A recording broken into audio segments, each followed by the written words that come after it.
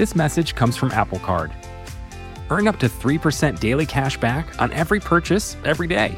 Then grow it at 4.50% annual percentage yield when you open a savings account with Apple Card. Visit apple.co/card calculator to see how much you can earn. Apple Card subject to credit approval. Savings available to Apple Card owners subject to eligibility. Savings accounts provided by Goldman Sachs Bank USA. Member FDIC. Terms apply.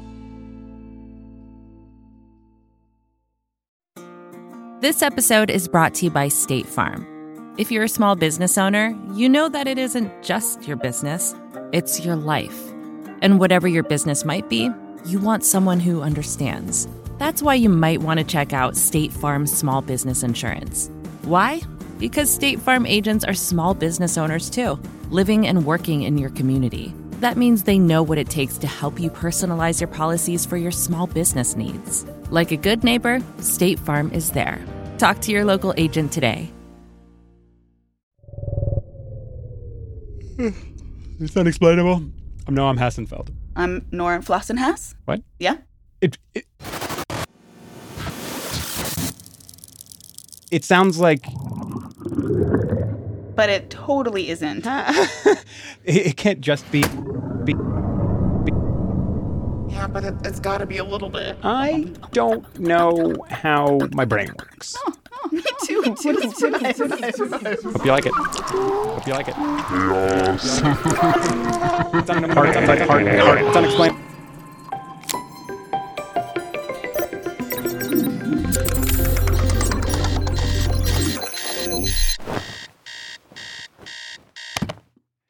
For pretty much all of human history, people have been trying to interpret dreams. They've been seen as sources of religious inspiration or prophecy or personal insight.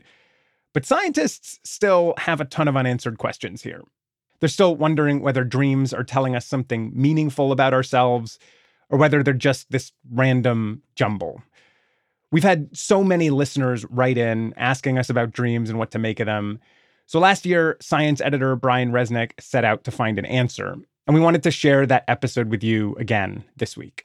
Brian had a pretty basic question. Are dreams telling us anything important? And should we listen to them? So to start off, I talked to Bill Domhoff. He's this retired psych professor from UC Santa Cruz, and he's just such a professor through and through. Are you still there? I'm getting a beep beep. Just starting our call, he was just kind of anxious, wanting to know what level of detail to get into. As a professor, I profess, and I get too didactic. I will aim for the average person. Bill is such a great person to talk to because he kind of witnessed the birth of modern sleep and dream science.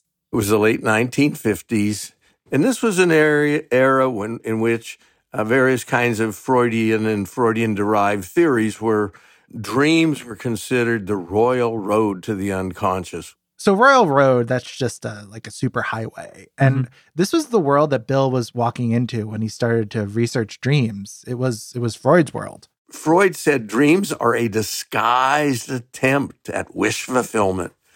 And their adaptive function is to preserve sleep. His famous statement, they are the guardians of sleep. So adaptive function here is really the key phrase and really why these scientists were so motivated to study dreams. We mean that it's been selected for in evolutionary processes.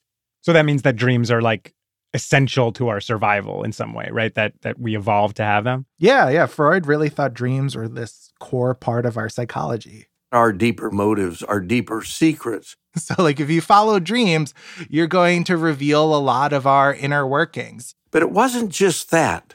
This stuff was all about psychosis, finding the secret to psychosis. They thought it was going to help with mental illness. They thought it was going to solve big questions.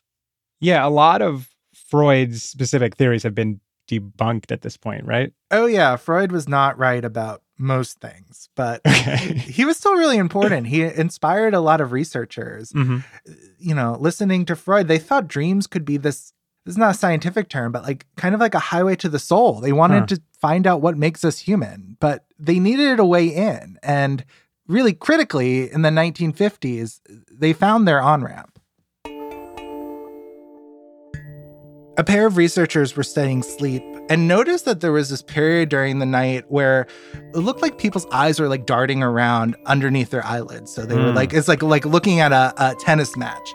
Quickly look at one thing and then another thing and another thing. These eye movements would happen in bursts. And this was the discovery of REM sleep. So that's rapid eye movement sleep. And this started a lot of work into just like sleep science. But it was also a huge breakthrough when it comes to understanding dreams. And so they did a famous study in which they awakened people during eye movements or when they weren't having eye movements. And just asked, like, what's going on, buddy? What's happening? Like, why? And these are the periods that people were most likely to report they had been dreaming. This connection between REM, sleep, and dreams, this was a big deal. This was the first one-to-one relationship between a physiological event and dreaming. Now, we could study dreams more objectively. You could just like wake people up during REM sleep and ask them what they had been dreaming. Like Bill made his dissertation about this, waking people up during REM sleep, asking people what they're dreaming about, and like taking very detailed notes. Very rigorous quantitative content analysis. How many characters are in the dream? Like, what is the content? Is it of a sexual nature? Is it a friendly nature? Are you talking? Are you walking? You know, just like any category you can think of to try to like quantify the content of dreams, they would. What were the content of dreams? Were they meaningful? Yeah, so Bill calls his dissertation like a real downer.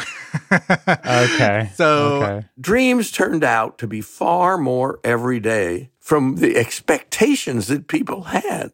It wasn't this great road to the unconscious. It seemed like a kind of fractured and honestly quite banal one. Like people were just mainly dreaming about what was happening to them during the day. Like for instance, like as a journalist, I've had a lot of deadline dreams. I think a lot of journalists have them. It's sometimes these deadline dreams can be like really funny. But I don't need to dream about the deadlines to tell you that I'm anxious about them. Yeah, it's not exactly breaking news. Yeah. The dreams just didn't reveal huge secrets. Bill said that basically you could get the same information out of people by just talking to them while they're awake. So if Freud is saying that dreams are giving us this like unique lens to analyze who we are as people, Bill is basically saying there's nothing special about dreams. We could actually just do this a lot more easily if we just talk to people. Yeah, and this was kind of a disappointment for Bill and other scientists. It blasted a lot of hopes that dreams are really important, something we're evolved to do. And these sorts of findings from Bill and others just deflated that. So if dreams are not this like superhighway, this royal road to who we are at an unconscious level, what are they? Yeah, there's a bunch of ideas here, and I'll tell you about them after the break.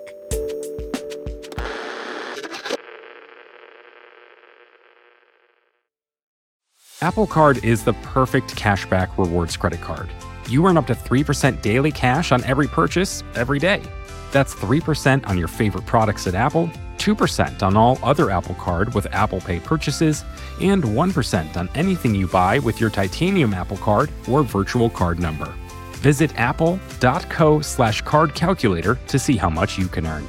Apple Card issued by Goldman Sachs Bank USA, Salt Lake City branch, subject to credit approval, terms apply. This episode is brought to you by State Farm. You've heard it before. Like a good neighbor, State Farm is there. But it's more than just a tagline, because State Farm agents are small business owners themselves who live and work in your community. And if you're in the market for small business insurance, who better to work with than an agent who understands what it takes? State Farm agents can help you create a personalized insurance plan that fits your small business needs and budget. Talk to your local State Farm agent today about small business insurance. Like a good neighbor, State Farm is there. The world of sleep and imagination. He is Dream, Lord Morpheus. Unexplainable, we're back here with Brian. Hey. So before the break, Brian, you were telling me about dreams. How dreams went from being the holy grail highway to our unconscious to something that we are very much unsure about. Sorry, Dr. Freud. So where do we go from here? Are we just totally unsure? Are dreams just... Is this just a debate that cannot be resolved?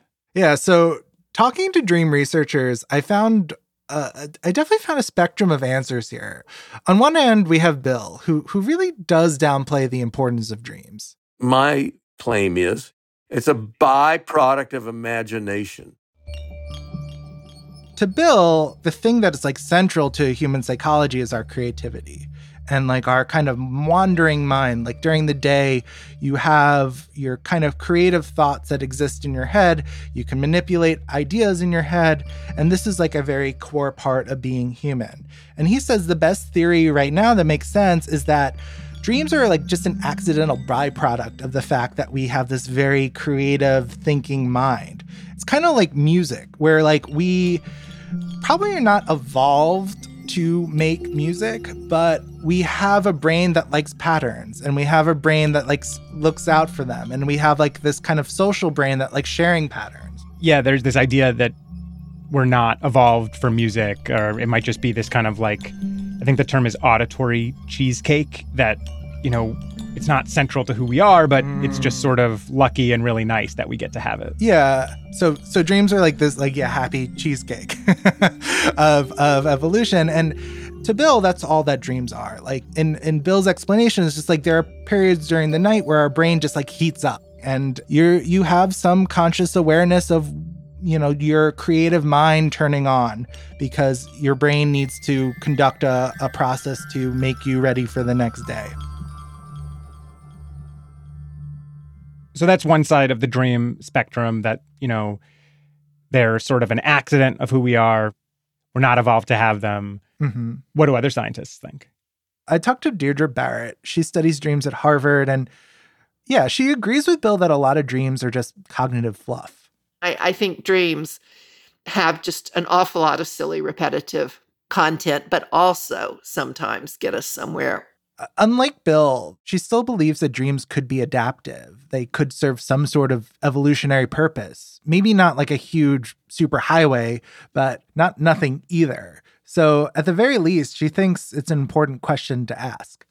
I think it's like asking the question, what is waking thought for? It's for everything. And I think dreams are similar.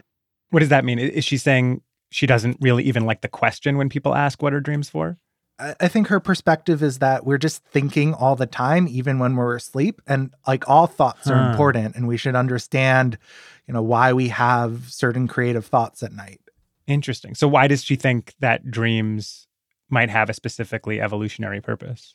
One category of potential purpose of dreams is that they help us like think through creative problems. It's evolved to something where humans get some interesting, creative, outside the box thinking done. Creative breakthroughs can come through dreams sometimes. Paul McCartney dreamed the song Yesterday. And I had a piano by the bed, and I just woke up one morning with this tune in my head. It's like a good little tune, you know, and I couldn't have written it because I just dreamed it, you know. And she's done some studies where she tries to like kind of prime people to dream about problems. I've done formal research on getting students to specifically try to have problem-solving dreams. So she'll ask them to like really think about like homework problems. Look at it at bedtime and tell themselves they want to dream about it as they drop off to sleep. And then like have them like chart, you know, write down their dreams every night and see to what degree like the homework problem ends up in the dream with like kind of focused attention, and if the solution kind of comes to them through that. Deirdre also thinks that dreams serve this really important function of kind of telling us what our emotions and our anxieties are in ways that aren't so obvious. So, like, yes, a lot of dreams are just things that bubble up from, you know, what we're anxious about or thinking about during the day. But dreams add this additional vivid layer to them and kind of make you confront them whether you want to or not. Mm-hmm. And You can see, like in 2020, a lot of people's dreams changed because of the pandemic.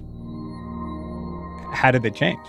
So for a lot of people, dreams in the pandemic got really stressful and weird. And Deirdre has now collected thousands of these dreams.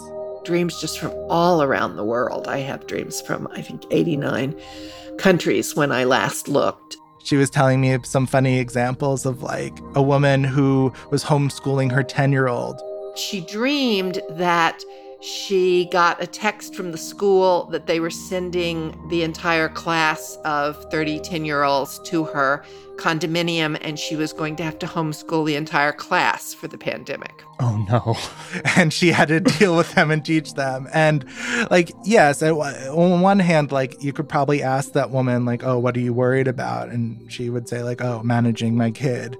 But, you know, perhaps, you know, dreams kind of force us to confront these very intense emotions and deal with them in some way. I find that really interesting because it's not saying that dreams are telling us some new information about ourselves. It's just presenting information that maybe we already know about ourselves. Yeah. In a way that just forces us to not ignore it. Yeah, it's much harder to ignore your anxieties if it manifests as an actual monster chasing you through your dream.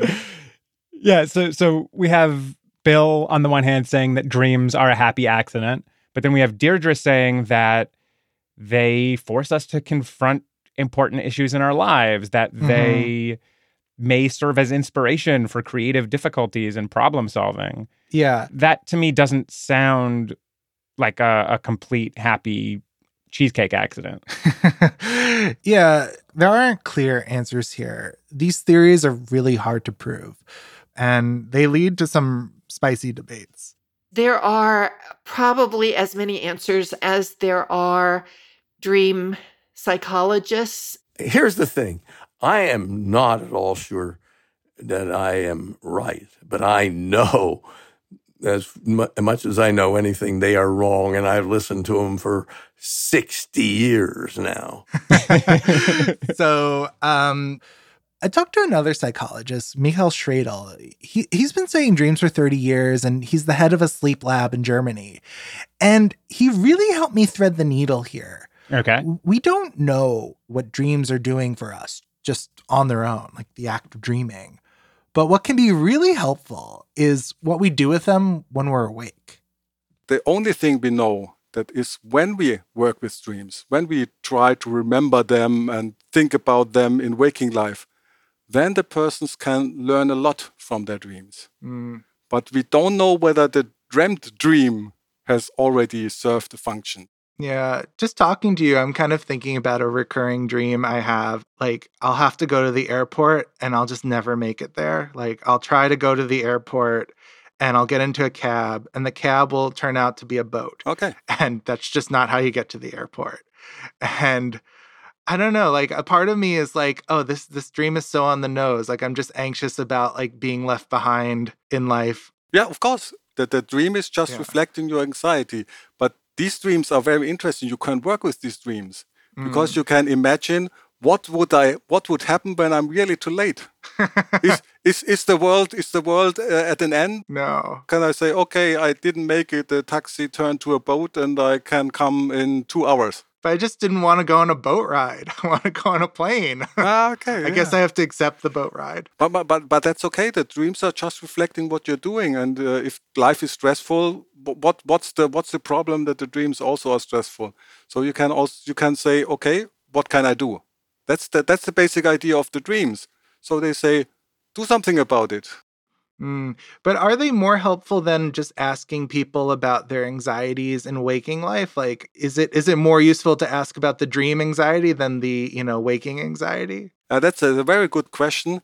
So I think it's really a benefit, not during the dream, but after you're waking up and working with the dream, to have an intensified version of your waking life anxiety. It's a clear and creative picture of what's going on in your mind or in your soul or how you name it. Yeah. It's clearer because it's intensified, and so the dreams can help to get a new viewpoint. But is there something like kind of like not scientific here, and it's more like a creative space, like opening up a notebook and like writing down a fictional story to kind of observe some truth. Like, what makes the study of this different from that, or like puts it in the realm of science? I think it's not excluding each other. Mm-hmm. The scientific part is that, for example, I take 100 persons and look how stressed they are in their waking life.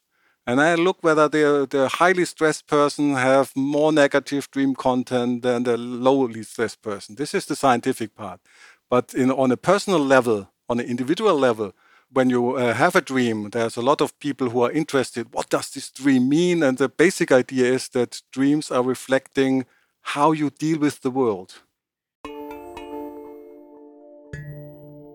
What he's basically saying, and I like this, it feels like this sort of Jedi sidestepping of this debate a little bit, but he's saying it doesn't matter what they actually are. The fact is that they're there, and they can be very interesting and useful to us if we approach them from the right mindset. Yeah. Using your waking mind, your creative brain, which generates these dreams, but also like to work through them as like, is this really something that does bother me? Mm-hmm. I think that's kind of worthy of reflection. And like, a lot of these researchers suggest like keeping a dream journal. And it's not like you're missing out on anything important if you don't do this, if you don't investigate your dreams. But it seems like you can use dreams as this kind of creative space. And in that sense, I think I really like this idea, like we don't need to know what dreams are for to know they are important in our lives, or they can be important in our lives if we, just choose to listen to them. It's almost like we've been thinking this whole time that the real important thing is what's happening when we're dreaming, when in reality, maybe the important thing or the most useful thing was remembering them when we're awake and working through them with our conscious mind and being like, what does this mean? What does that mean? Just like the process of interpreting a dream is more important or more useful than the dream itself. I think that's where we're landing here. And that's really, really powerful, your waking interpretive lens. Yeah. If you feel like your dream has meaning, then of course it has meaning to you.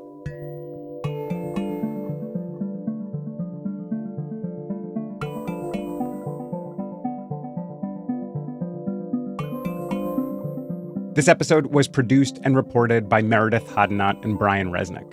Catherine Wells edited the episode with help from Manding Nguyen and me, Noam Hassenfeld. I also wrote the music.